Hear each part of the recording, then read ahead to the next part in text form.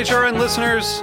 As we celebrate our 15th year, we are deepening our commitment to giving voice to the next generation of food systems storytellers, and we need your help.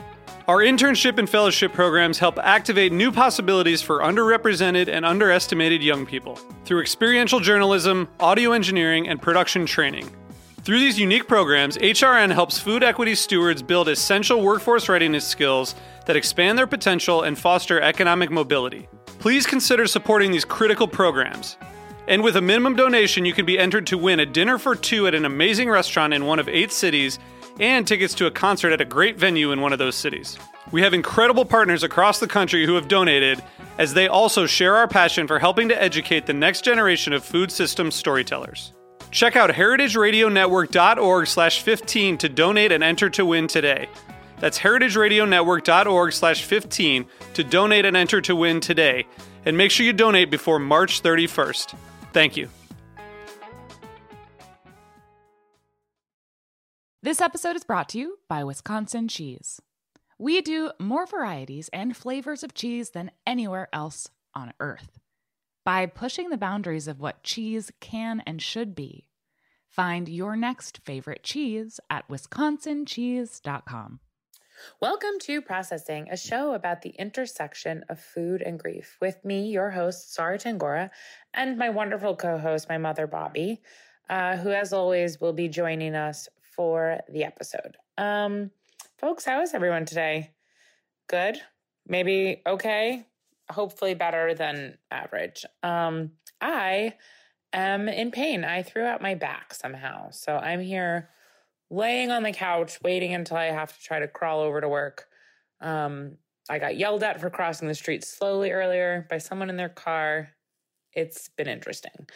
But anyway, we have a really great show for you today. We are joined by Beth Kaiserman. Beth is a writer and journalist, and she is here to talk to us about her dad, Earl, who in 2019 was diagnosed with dementia. And as anyone who's ever had a loved one with dementia or Alzheimer's or known anyone that has gone through that experience, it's so uniquely challenging. I have some very dear friends who have for a while now been dealing with a father with dementia, and I know that just from their stories and their shared experiences, how difficult it is and how strange it is and alienating and sad in a very specific way. It's a very specific way of losing somebody. And it's really, really tough. And it was really wonderful to have Beth on. It was so generous of her to, do that emotional heavy lift of sharing with us what that experience has been like and some of the ways in which her and her family have coped. And Beth told us some amazing things about just her family food rituals, which made Bobby and I both really laugh and were so awesome. So yeah, this is a great episode and we are so grateful to Beth for sharing. And, if any of you have a story that you'd like to share on Processing, we would love to hear it. We'd love to have you. If you want to write a listener letter, we can read it on air. If you'd like to join us for an episode, please reach out. The best way to get in touch with us is on Instagram. We are processing_podcast. You can also email us at processing@heritageradionetwork.org. And we will get back to you. We'd love to hear from you. And if you have a moment, we know there's truly, truly, truly so many ways in which we need to be paying attention and things we need to donate our time and money and efforts to right now. But should you have a spare moment, if you could leave us a quick rating, review, and subscribe to our podcast, it really helps grow the show. And in times of grieving and confusion and wildness, it's we hope to be a small, small, small beacon of light out there for anyone who finds our show. So let's all do what we can to help more people find it. Okay, without any further ado, we give you Beth Kaiserman. And as always, we love you and take care of yourselves and each other. Thank you so much. Bye.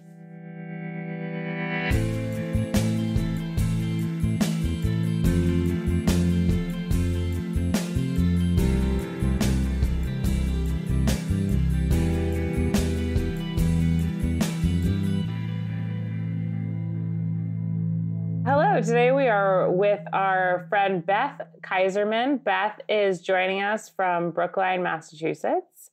Hello, Beth. How are you? Hi, fine, thank you. How are you? Good. Are you guys having a snowstorm in Brookline, Massachusetts today? We are, which is why I'm here safely inside. Yeah, we down in New York, we kind of just had like a bit of like an icy rainstorm. I was just walking down the street after getting a coffee and I passed like a holly bush and the whole bush was coated in little cute holly icicles. And I was like, you know what? This is cute. Sometimes winter provides you with these like little tiny treats. And then I slipped and fell in a puddle. No. Yeah. So Beth, tell us a little bit about yourself. Tell us, like, you are a copy and content writer for food and wellness brands and also a food journalist, and you have experience in the restaurant world too. So a lot of kind of food and food adjacent stuff. What is the kind of daily work life for you? Well, now I'm a freelancer. So again, I get to work safely inside from all the elements, which is very nice. And I work for a few different agencies and a few different food companies. So one is a food and beverage agency, one is an SEO agency, and then one is a food startup, and one is a food data company, and a couple other things getting kicked off. So yeah, lots of food stuff. And the food journalism stuff ties in because it ties into the restaurant world because I used to write about restaurants. And so when I was doing that, I lived in New York City at the time. I decided I needed to understand restaurants better from the other side in order to write about them properly. So I started working in them in Brooklyn, mostly front of house, and events as well sort of came into the mix. But yeah, so got to see lots of different food things. And then eventually I worked for a catering company as well in their marketing department. So saw that side of the food industry too. And yeah, just tried to really keep digging. Wow, so you have all the different angles. Yeah, I tried to always get a different angle so I could get a more well-rounded view of everything and how it all ties together and is different and all of that. So I love food. Cool. And you grew up in Pittsburgh. Yes, as do we. We share that in common. So you grew up in Pittsburgh, but what was the kind of family vibe like? Like, is this something, does your like interest in food kind of grow from like, a family? Like, where's your family cooking at home? Did mom or dad cook? What was that all about? Yeah, yes and no. I would say most of like my homemade cooking memories are from being Jewish and celebrating Jewish holidays, which are wonderful memories. And then I was thinking about this and I'm thinking my main theme that I can think of for my family and food is like loyalty. Like my family is so loyal to the like foods in what that way? I love this. Yeah, tell us more about that. Yeah, like almost to an extreme point. So the best example I can give is that everyone in my family, like including all of my cousins and anyone I've ever met, really, even extended cousins, will only eat brown mustard on sandwiches, deli food, hot dog, things like that. And it's like I've seen in the past, like my older uncle, like saying something to his grandson who was putting ketchup on a hot dog. He was probably 3 years old at the time, just doing whatever 3-year-olds do when they see condiments to play with. And he's like, "What are you doing?" My uncle's we don't do that, right?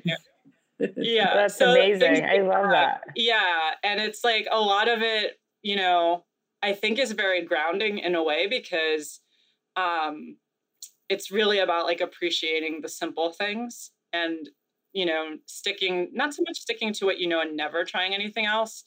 I'm obviously a little more adventurous than that, but knowing what you like and being very loyal and vocal about it, I think is kind of the main theme.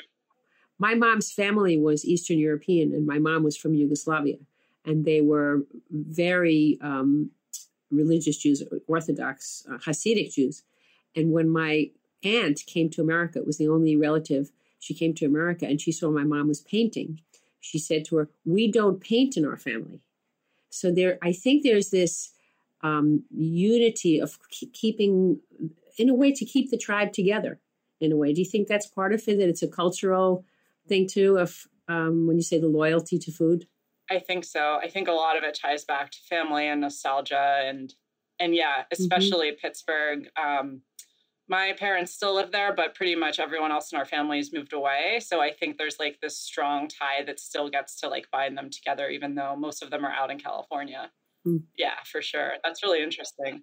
Yeah. So Beth, like, let's hear more about, so you're saying that your family has these like strong kind of like food loyalties and traditions, which is such an awesome way of putting it. Actually, I've never really heard it phrased like that based on loyalty, but what was the like kind of everyday dynamic like growing up? So you grew up in Pittsburgh, mom and dad are together. You guys cook at home? Like which one of your parents kind of like is the cook, or either of them cooks, or both? Yeah, I would say my mom is more of the cook day to day. And my dad, again, back to the loyalty thing, was more of the cook for very specific items, such as grilled cheese, which he was somehow always making a grilled cheese.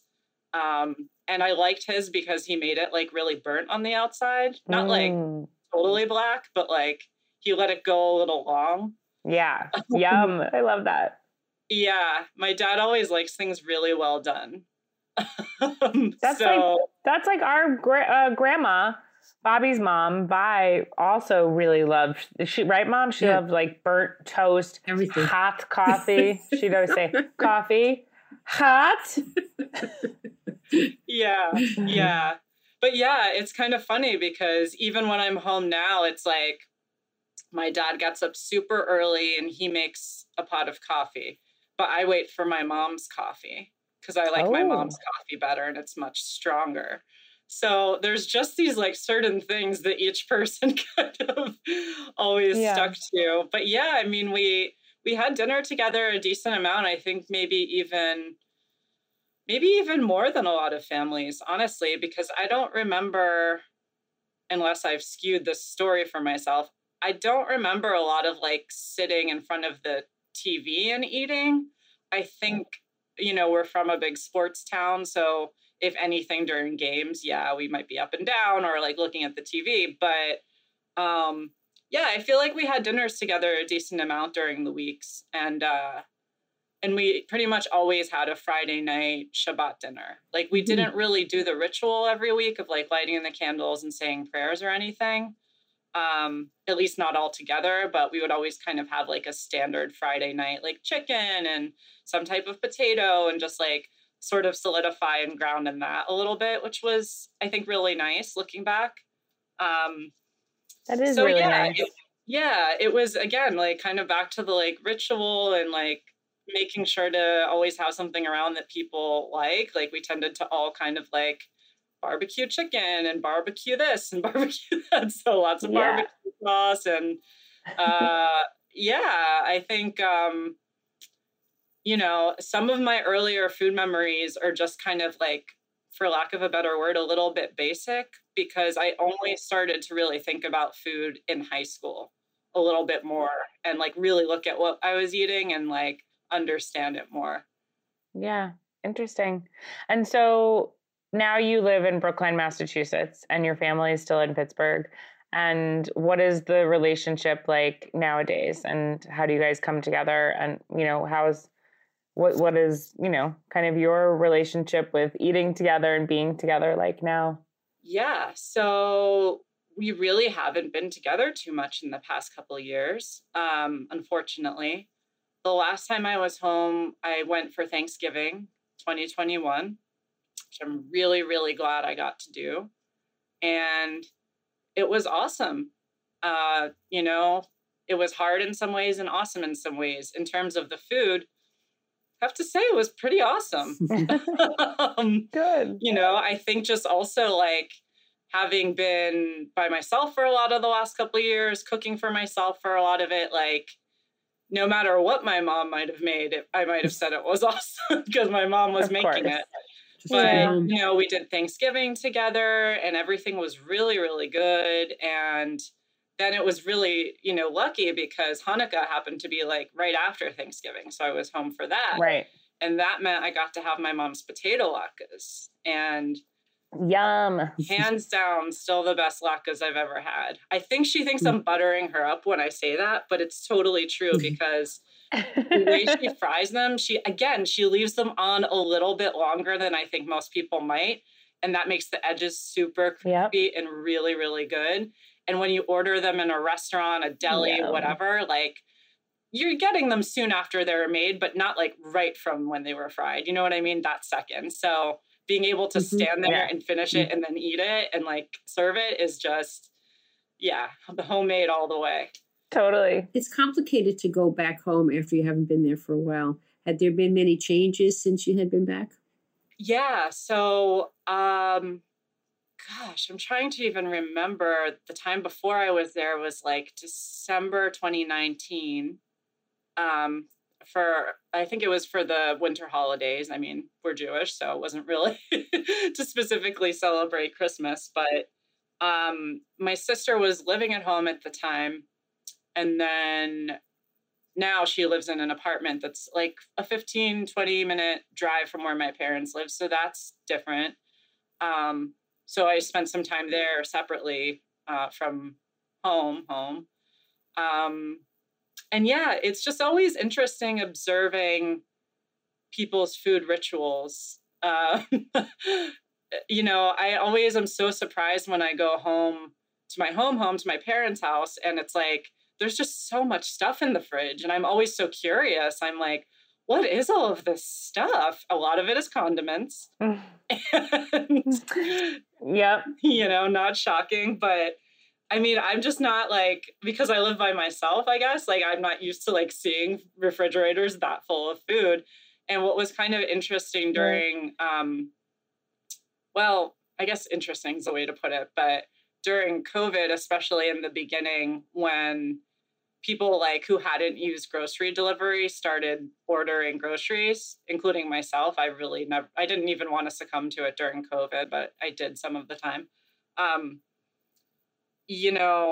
Like my dad would complain a lot about like, oh, he doesn't have his correct milk or like the right bananas. And I think some of it might have been that like things were out of stock and getting replaced with either a different size or maybe like, the bananas probably weren't the level of ripeness he wishes they were. Again, it's back to these really simple things that really matter. And when they feel out of whack, for anyone in an uncertain time like COVID, but I think especially for my dad who has dementia, I think that really kind of rocked his world, because I remembered that he was really the person who would like, even though my mom would go buy groceries for whatever, she had planned to make or whatever we needed for the week, my dad would still separately go to the grocery store for milk, bananas, and bread. I feel like there was something there where it's like he wanted to make sure he had his solid choices, and that like she might get bananas that weren't ripe enough, or she might be like, oh, this other bread looks fine. And like he just was so like and the predictability. So tell us more. So when did you first realize that your dad had dementia, and how did that all come about? Yeah. So that I found out right after moving up to Massachusetts, actually. So I moved up here from New York City in August 2019, and he received the diagnosis in September of 2019. Wow.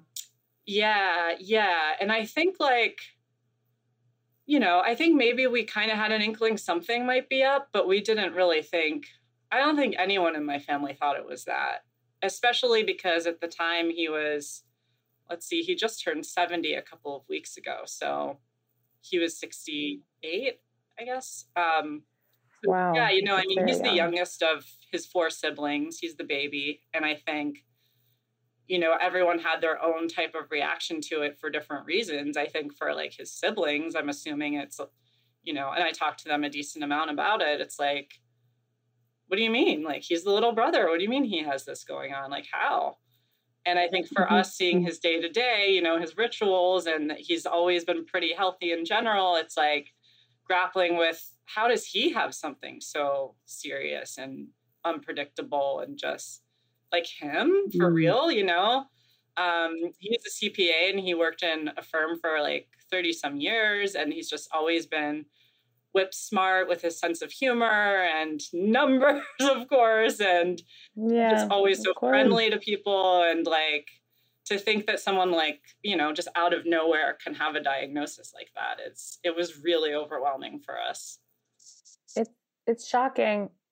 And Beth, I'm curious to know kind of, we hear of all these different things that happen to people in life, like car accidents or heart attacks or winning the lottery, like good and bad that you like seem so unimaginable, including for me, definitely one of them would be learning someone I loved had dementia, because we know what goes along with it. It's a very difficult thing to deal with when that happens to someone that you love. What does it feel like, if you can describe, to like find that out, like to hear that about your loved one, about your dad? Like, what was that feeling like for you? I'd say the first feeling was just the shock of it. Just like, again, how, like, this person, my dad, like, really, he's really never even had a health issue that was anything major, like there was never anything I remember him like being in the hospital for, having ongoing treatment for. He just was kind of getting by doing his thing, He used to run a lot. We always take walks together, always like trying to do something to stay active, eating pretty healthy in general, day to day and stuff like that. So it's like, it's just one of those things you feel so out of control, because you're like, it's not his fault. It's not anything he did or didn't do. And it just happened. And now we have to figure out how to move forward with it. But I think sort of ongoing since then, what's been the struggle with it is that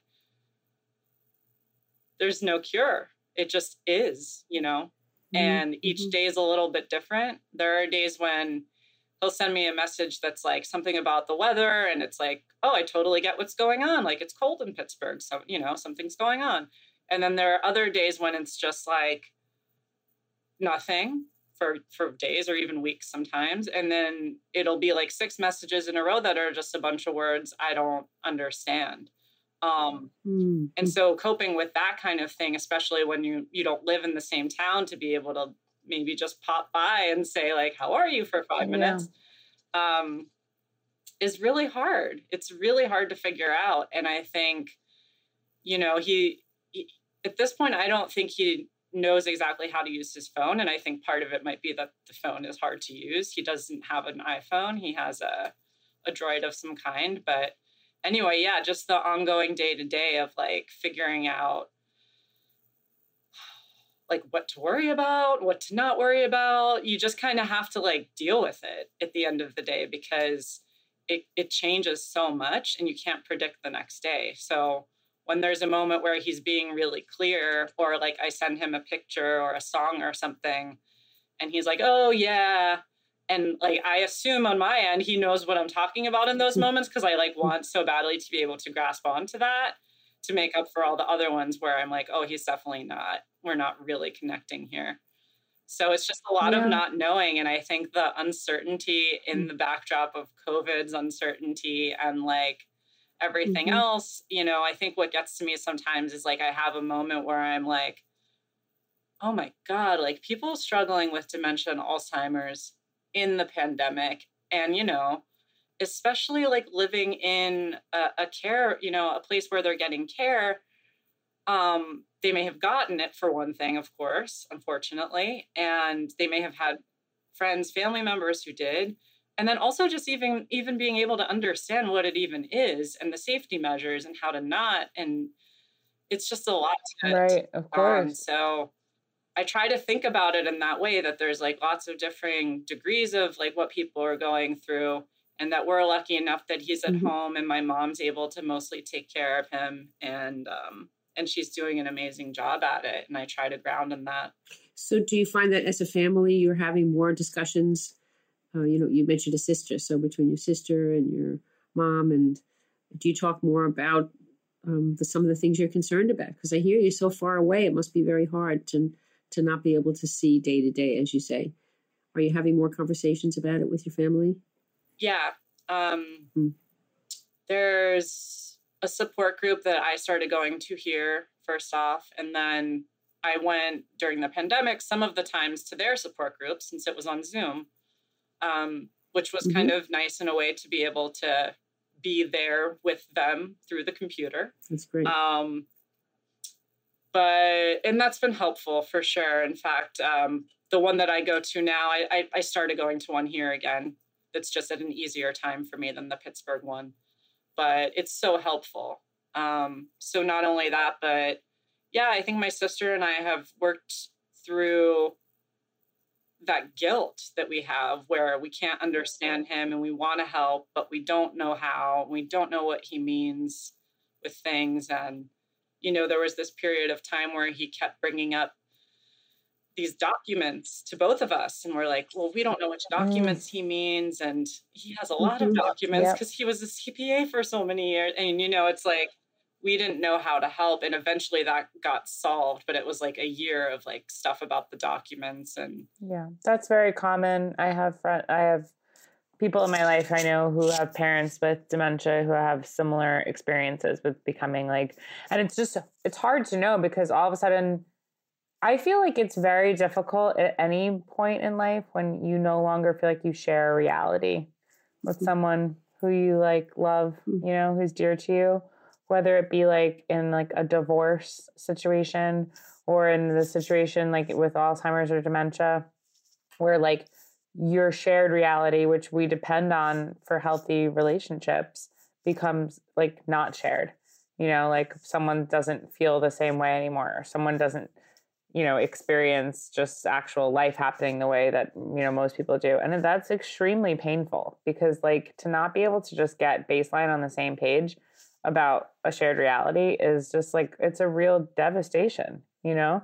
It makes everything feel so shaky and unstable, and it kind of just comes out of nowhere. And then like, you know, I think so much of like our lives and our capacity to like live, you know, with all of the terrible shit that happens in the world is like, you know, it's like a seesaw.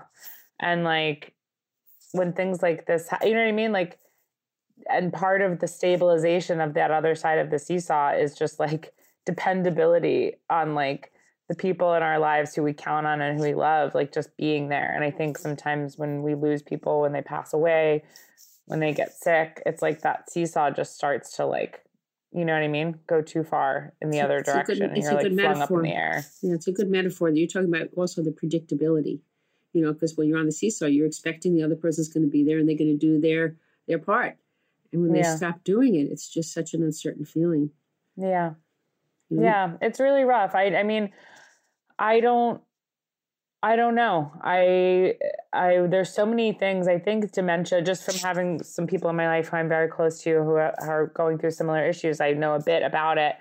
And I just know that it's a very complicated, and people can experience this in other ways with, you know, caring for loved ones who, you know, have other illnesses and stuff. But there's so much like complicated feelings that go on with this because as I know from people who have told me their experience, like there's a lot of anger, there's like disappointment, there's like embarrassment, you know, it's like a very complex disease to have in your, you know, with someone that you love. And oftentimes it's a parent, right?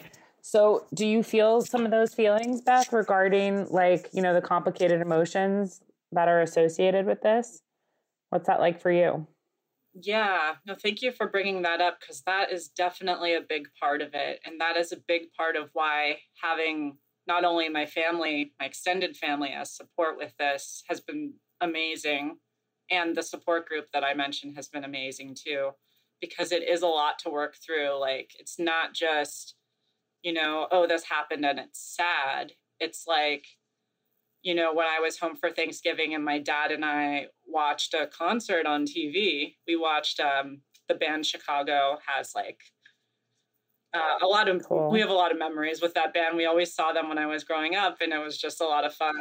That's awesome. So, you know, there's this channel that my parents have that is all like recorded live concerts. And so music is really, really beneficial for people with dementia, especially, and anyone, of course, too. So yeah, we had this joyful moment. I got up and mom danced. I said to my dad, whenever we were at these concerts, I saw the best mom dances I've ever seen. I'm going to do it. I don't know if he knew what I meant, but he was laughing. So hopefully he enjoyed it. Of course. Yeah. And yeah, we were just having this jolly time. And then at the same time, we were both crying. Like we were crying of joy. We were crying of nostalgia, whatever it might have been. And I think for me, it's like when those moments happen, whether it's just a text that seemed to have gone well or a call that seemed to have gone better, and then a lot of them do, these moments, it's like you want to hold on to them so badly because you don't know when you'll get one again. And so you're like, you're struggling because you want so badly to just enjoy it and be grateful. And then you're also like, but this other side is tugging at me too. And I think that's like a huge, huge struggle, a huge struggle with it. And at the same time, like the anger thing that you mentioned I'm not there in the day-to-day, so I don't experience the anger as much. But, you know, people say it's like, you know, the person isn't doing things intentionally or like forgetting things intentionally or making tasks harder for you intentionally. But in the day-to-day, when that's, you know, you're the primary caregiver for them, it's frustrating. And you have to be able to balance like honoring your frustration and anger, which is totally valid, but also figuring out a way to either like dial it back a little bit or just like make separate time, like some way so that it's not so directed at them because it's not their fault. But, you know, my sister reminds me sometimes, she's really good at this. It's like, if there's something I'm frustrated at with like what he said, or I'm like, I'm just really trying to tell him this thing and I don't think he's getting it and I'm not sure. She's like, or like maybe he misunderstood something I said and I feel bad. She's like, well, he'll forget. So it's like, there's both things going on where it's like, I don't want to say it's a good thing that they have it, but it's like, you also don't have to harp on yourself so much if you may have lost your temper for a second, because, you know, that may not have affected them that much. So that's a good point, because you wonder whether they take it personally, whether they can tell, you know, that you're frustrated. They can tell that you're disappointed sometimes. They can tell that you're upset and worried. You just wonder if they can tell. So you feel like maybe they can't tell because they don't remember. Yeah. Is that what you mean? Yeah. Yeah, you know, I was just going to share that there was a moment where my mom got really frustrated with something my dad was doing when I was home. I think it was because he has this one shirt from Penn State where we both went to school. And it's like a shirt from the 70s that he will never give up. And I always have commented, like, that is the best Penn State shirt that exists out of all the thousands of Penn State clothes he has. And so he kept wearing it when I was home. And my mom was getting really frustrated with him because she's like, stop, you know, you're wearing the same shirt that you wore yesterday. Wear something else, wear something clean. And I tried to defend him because I'm like, I think part of him might be wearing that because I'm home. And he knows I really like the shirt. So I'm like, I know it's hard for me to tell you to pick and choose your battles because I'm not here in the day-to-day, but it's like, I think there might be more to it that he's just not saying. I don't think he's forgetting that he wore that. I also don't think it really matters because, let's be honest, like, we were hanging out at the house, you know, he wasn't like rolling around in mud wearing it. So don't sweat the small stuff. Things like that are hard. And I also hear how you also look for that inner essence of him, that you know, in constant search for the dad that you always know and who's still in there somehow. Yeah, that's the hard thing, I think, about like this particular disease and condition, is just that it is like a constant like letting go. And it's like, and there's no, you know, comparison of being like, well, I would have rather lost my parent this way, or I would have, you know what I mean? Like, it's hard. It's hard in every way for different reasons. This is particularly hard. And also, you know, just the anger that we have, and I experienced this even with my dad who died of cancer, but it was over like a long period of time. Like the feelings of like frustration and like losing patience, and then you like get mad, and then it's like this whole nother level of like feeling mad at yourself. Like, oh, I was like I'm mad at myself because I was mad at my parent who's sick and they're sick and it's not their fault. And it's like this whole shame spiral. And it's like, as though there's like other people out there who do this well, You know what I mean? As though there's like all these other people out there who have parents and husbands and wives who have dementia, and they're like whistling when they wake up in the morning and they're fine and they have endless patience. This is literally one of the worst things that can happen, I think. And I don't mean to be like doom and gloom, but it is terrible. And it's like, and I think it's also just about how do we deal with a terrible thing? You know what I mean? Like, how do we find a way to like live and exist and still find meaningful relationship with someone that you're like, you know, losing bit by bit, but it's terrible. And I think like one thing that I know from my dear friend whose dad has dementia that like I hear him say all the time is like beating him up. And again, just to reiterate what I just said, like, I'm like, find me the people who do this perfectly. Doing it perfectly is just like doing it. You know what I mean? It's like waking up and like being able to show up. There's like no one who's nailing it because it doesn't exist. You know, we're speaking about the humanness of the human condition, and that this is part of our human condition, that we break down in different ways. Our people we love break down in different ways, and the need for compassion and self-forgiveness and forgiveness and compassion for the person who's sick. It's just such a powerful thing. What do you think about that, Beth? Oh, for sure. And one thing I try to keep in mind, and, you know, I think it was helpful having me around even just for the week or so I was home recently, because I'm able to sort of see the middle ground, even though I obviously feel heartbroken about it. It's like, I'll try to remind my mom, like, you know, you have to realize, like, there probably is at least some part of him, some of the time even, that realizes something's really wrong, whether he wants to accept it as dementia or not. It's like, he feels as though he's being treated like a child because there is a lot that you have to do for him at this point. And that's hurtful, I'm sure. Somewhere deep down on some of the days, we don't know which ones, that has to hurt. And there was something that he said to me when we took a walk that was so, so very heartbreaking to me, which was, you know, COVID adds so many layers of complications to everything because he doesn't get that many opportunities to be social, obviously. And so I know he misses like the day-to-day of seeing people at his office and stuff like that. So we took a walk in the neighborhood, and he has like certain people, he doesn't really know them well. He knows them from his walks. And so there was like somebody he was trying to introduce me to or show me or whatever. I think it was like somebody he used to see more when it was warm outside, who would be outside in his backyard. And he couldn't like tell me the guy's name or really much about him. He was just like, we'll go walk by there. Maybe you'll see him. Maybe you won't. But he thinks I'm stupid anyway. A lot of people do. Oh. And wow, I mean, that was so hard to hear. That's rough. That was so hard to hear. That's so hard.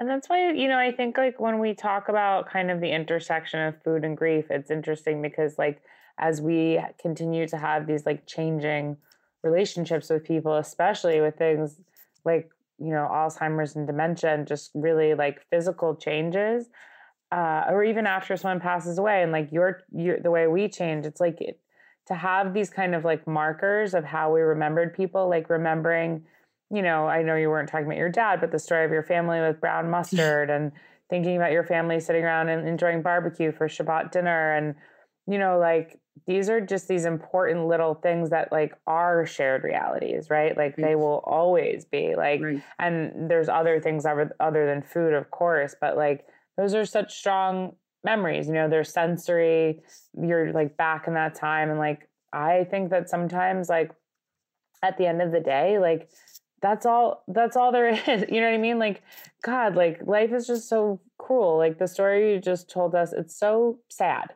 you know, like that is so sad. And it is so like unfair that you would have to like see your dad be in that situation, that he'd have to feel like he's in that situation. Like the entire whole thing is just like very cruel and like unfair. And I don't know, I hope that for you and your family, and I know for myself in certain ways, just being able to like attached to like wherever like that little pin, you know, like went in where like something was good, where like, you know, your dad wasn't that person, where he was like impressive and strong and cool and making a joke, or like at a concert, at a Chicago concert. You know what I mean? Like whatever it may be, but it's hard. I call it time traveling a lot. You know, we time travel because we want to hold on to everything, the way it was, the way it is, the future. And so I can see, you know, you wanting to hold so much on to those little moments of knowing your dad in the ways that you've always known him.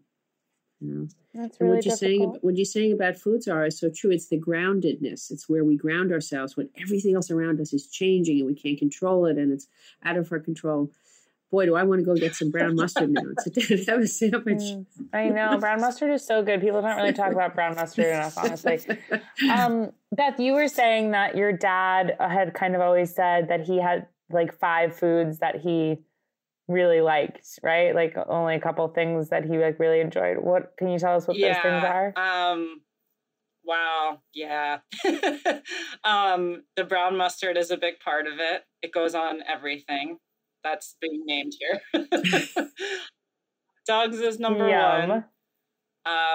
Deli food like corned beef and pastrami is a close second behind that.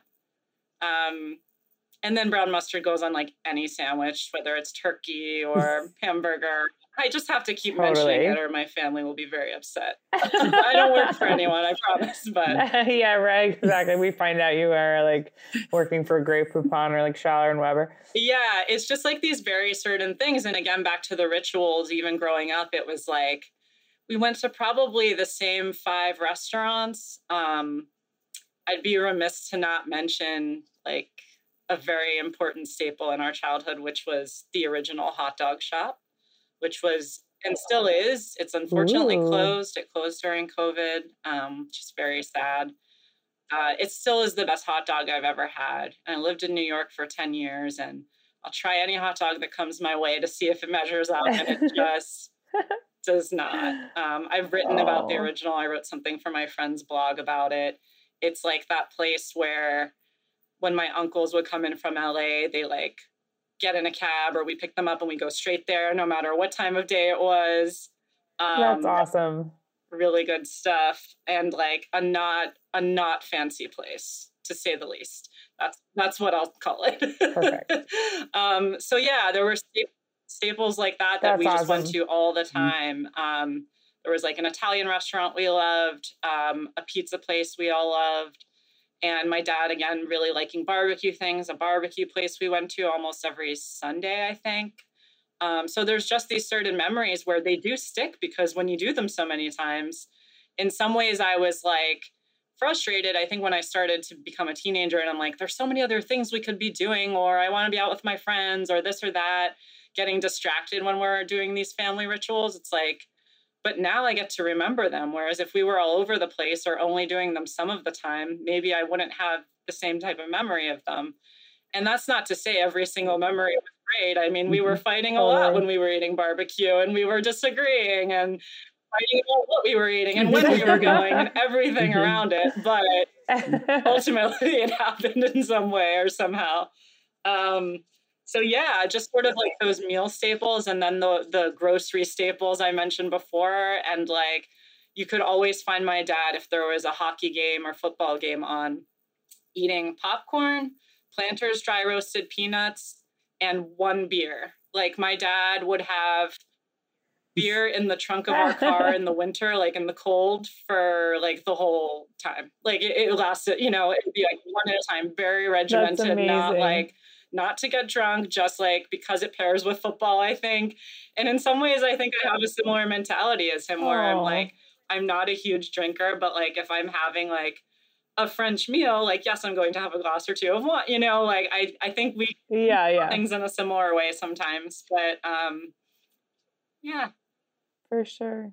Well, you know, that's interesting, right? That it sounds like your dad is a pretty regimented, pretty dependable guy, right? In his tastes and in his routines and stuff like that. And to then have, you know, him to be suffering of dementia, that's a pretty big change, because it makes someone very undependable in a way and very like you know what I mean? Like really opposite. That's a big shift. That's a really big shift. That's you know, hard. One thing I'm noticing is that we didn't really mention the word grief in this session. And the truth is, it's all about grief. but it's grief in a way where moment by moment, little bit by little bit. And I think one of the hardest things that we can do in life is to grieve for somebody that's still here. That's a really painful thing, because we feel like when somebody's here, we could change it. There's somehow this, we imagine we could change it. But, as we know about dementia and Alzheimer's, we can't do that. A living grief. Mm-hmm. Yeah, that's really, really tough. That's a really good point, Bobby. We really didn't bring that up that much. And yeah, the letting go little by little while someone is still with us. And the acceptance of reality. That's the other thing about grief. And I always say the definition is accepting the reality of the loss over and over. And so you're accepting it, and every moment there's this, but I loved the poignancy of what you said about at the same moment as you're feeling the grief, you're also holding on to the tenderness and holding on to the special qualities of the love that you have with your dad. Yeah, it's a really interesting thing to dial in like that. When you're aware, so many times people say oh God, I wish, before my loved one passed away or whatever, I have regret, or I wish I had said this or done this. And it's I think, one of the things when someone passes away over kind of an extended period of time is that you do have these moments where you dial in your focus of gratitude, and it doesn't always work that way, you know what I mean? But, or of savoring specific moments here and there. And sometimes on the opposite end, it's very frustrating, very painful to, you know what I mean, to lose someone over an extended period of time. But in my own experience, at least with my dad, that was one thing that I was able in some moments to be more present and be oh, I'm in this moment now. This is not going to happen. This might be the last time he gets to do this. Like you were saying before, savor it, you know what I mean? And that's so sad, but it's also, I don't know. It's complicated, right? It's life too. It's about life. So I was so glad to hear that you're part of a support group, and for anybody listening, it's so important to remember that there are those support groups through the Alzheimer's Foundation. And how do you find support groups? I think I originally found it through the Alzheimer's Association. Yeah. Mm-hmm. And I found a really good website when I was researching today, and it's called justbedementiafriendly.com. Huh. And it was a nice website. It was really nice. So there's so many resources now that, we've been experiencing having these kinds of issues in families for forever. And now there's so many more resources and so much more support and so much more understanding and knowledge. So, yeah, for sure.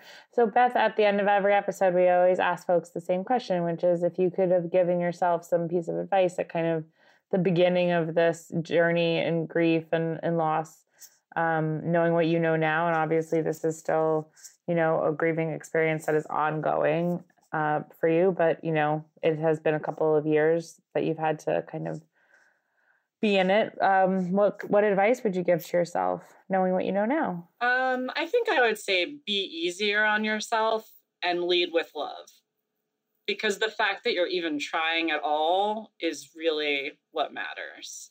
And now, as I mentioned before, where sometimes I don't understand what he's saying if he sends a bunch of text messages in a row, I'll just say, okay, I love you so much. And it's I walk away from that and I'm that's the best I can do. And that might be the best answer. Yeah, that's really sweet. No matter what it is he's actually trying to say, that just might be the best answer he could get. And that's what you walk away with. So that's what I hear in that is so beautiful, because if you walk away from that interaction, instead of worrying, you walk away with, I love you. So that's beautiful. And also, we like to ask folks if we were going to get to all have a meal together right now and sit down to eat, what would we all bring? Mom, do you want to start? Sometimes I know you like to start this. I feel like you have an idea I don't have anything in mind. I can't help but think of Jewish deli food, all the kinds of things that I love. Coming for sure. Yes, of course. Well, so what would you bring, Mom? What would your Jewish delicatessen delight be? Well, I don't know if what Beth is going to bring, because if Beth, would you mind starting? Because then I'll just add around that. Yeah, I'll start. Well, now, as always with my family, I feel pressure to bring a deli platter. So probably would. Perfect. Brown mustard, obviously, to accompany. And definitely pastrami on there, right? Yeah, and fresh, Okay, really that's good good. fresh rye It's bread.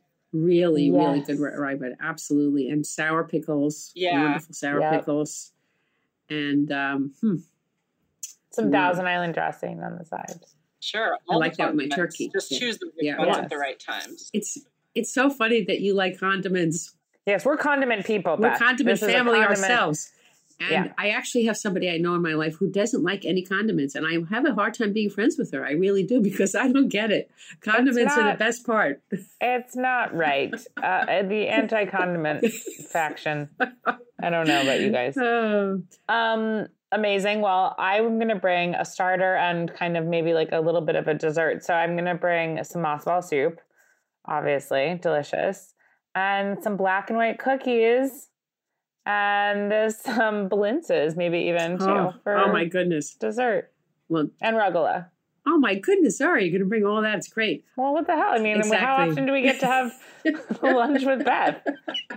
We go all out. Well, I was going to bring stewed fruit, because I Stewed fruit? I love stewed fruit. All right, fine. Hot fruit, Okay, fine. my We can mom- bring hot fruit. The blintzes. Exactly. For the blintzes. My sure. mom made that. She would put plums in it and peaches in the summer and blueberries yum. and everything. And it was all, such a flavor. Maybe a little bit of lemon. You don't even really need sugar, but maybe so delicious. So, Okay, stewed fruit. There we are. Beth, and do you want to just tell people where we can find some of your writing or anything else that you would like to mention before we end the show? Sure, I'd love that. My website is my name, bethkaiserman.com. And on Instagram and Twitter, I'm at BAK251. Nice. Awesome, Beth. Well, thank you so much for this. This was really amazing. And I know it's just, it's hard stuff to talk about, but one of the things that I also kind of have picked up from some people in my life who have parents dealing with dementia, as with many different kind of grieving experiences, that it feels so alienating, and it feels like no one else can possibly understand what this feels like. And yes, everyone's situation, even within this situation, is so unique and different. But I think it's really helpful to remind people who feel so off on an island that they are still connected in some way. And it doesn't take away the pain, but it makes you feel like less strange to the rest of the world. Because I think sometimes in what we were talking about of losing a shared reality, you also lose touch with the fact that you're sharing a reality even with the rest of the world, So I think it's nice to be able to give people a little bit of a tether, and it's very generous of you to do that, because I know it's hard to talk about. So thank you. Yeah, thanks for having me. Thank you for reaching out to the audience and being so honest and open. Thank you so much. You're welcome. That's great. All right, Beth, we will talk to you soon. Sounds great. Thank you so much. This episode is brought to you by Wisconsin Cheese. Wisconsin, the state of cheese, makes half of the nation's specialty cheese and wins more awards than any other state or country. Our heritage and traditions, master cheesemaker program, and the American propensity for innovation all put Wisconsin on the cutting wedge of cheesemaking. With over 600 varieties of cheese to choose from and 5,500 national and international awards and counting, get ready to turn your refrigerator into a trophy case. Enjoying a Wisconsin cheese is basically like winning a gold medal in culinary achievement. Set your mind at cheese. When you bite into a wedge of Wisconsin Wonderful, you know it is made with the ultimate skill and passion possible. Find your next favorite cheese at wisconsincheese.com. Thank you so much for joining us for Processing. We realize that sharing these types of deeply intimate stories on air is a very personal decision. We began this project as a way to connect our listeners through shared experiences and storytelling. We hope that Processing can be a platform for sharing, learning, and healing. We appreciate our guests' willingness to be vulnerable and value nothing more than making both our guests' and listeners' experiences with our show positive and progressive. If you're interested in being a guest on the show or writing in a listener letter, please email processing@heritageradionetwork.org. Please follow us at processing_podcast on Instagram. Processing is powered by Simplecast. Thanks for listening to Heritage Radio Network, food radio supported by you. For our freshest content, subscribe to our newsletter. Enter your email at the bottom of our website, heritageradionetwork.org. Connect with us on Instagram and Twitter at heritage_radio. You can also find us at facebook.com/Heritage Radio Network. Heritage Radio Network is a nonprofit organization driving conversations to make the world a better, fairer, and more delicious place. And we couldn't do it without support from listeners like you. Want to be a part of the food world's most innovative community? Subscribe to the shows you like, tell your friends, and please join the HRN family by becoming a member. Just click at the heart at the top right of our homepage. Thanks for listening.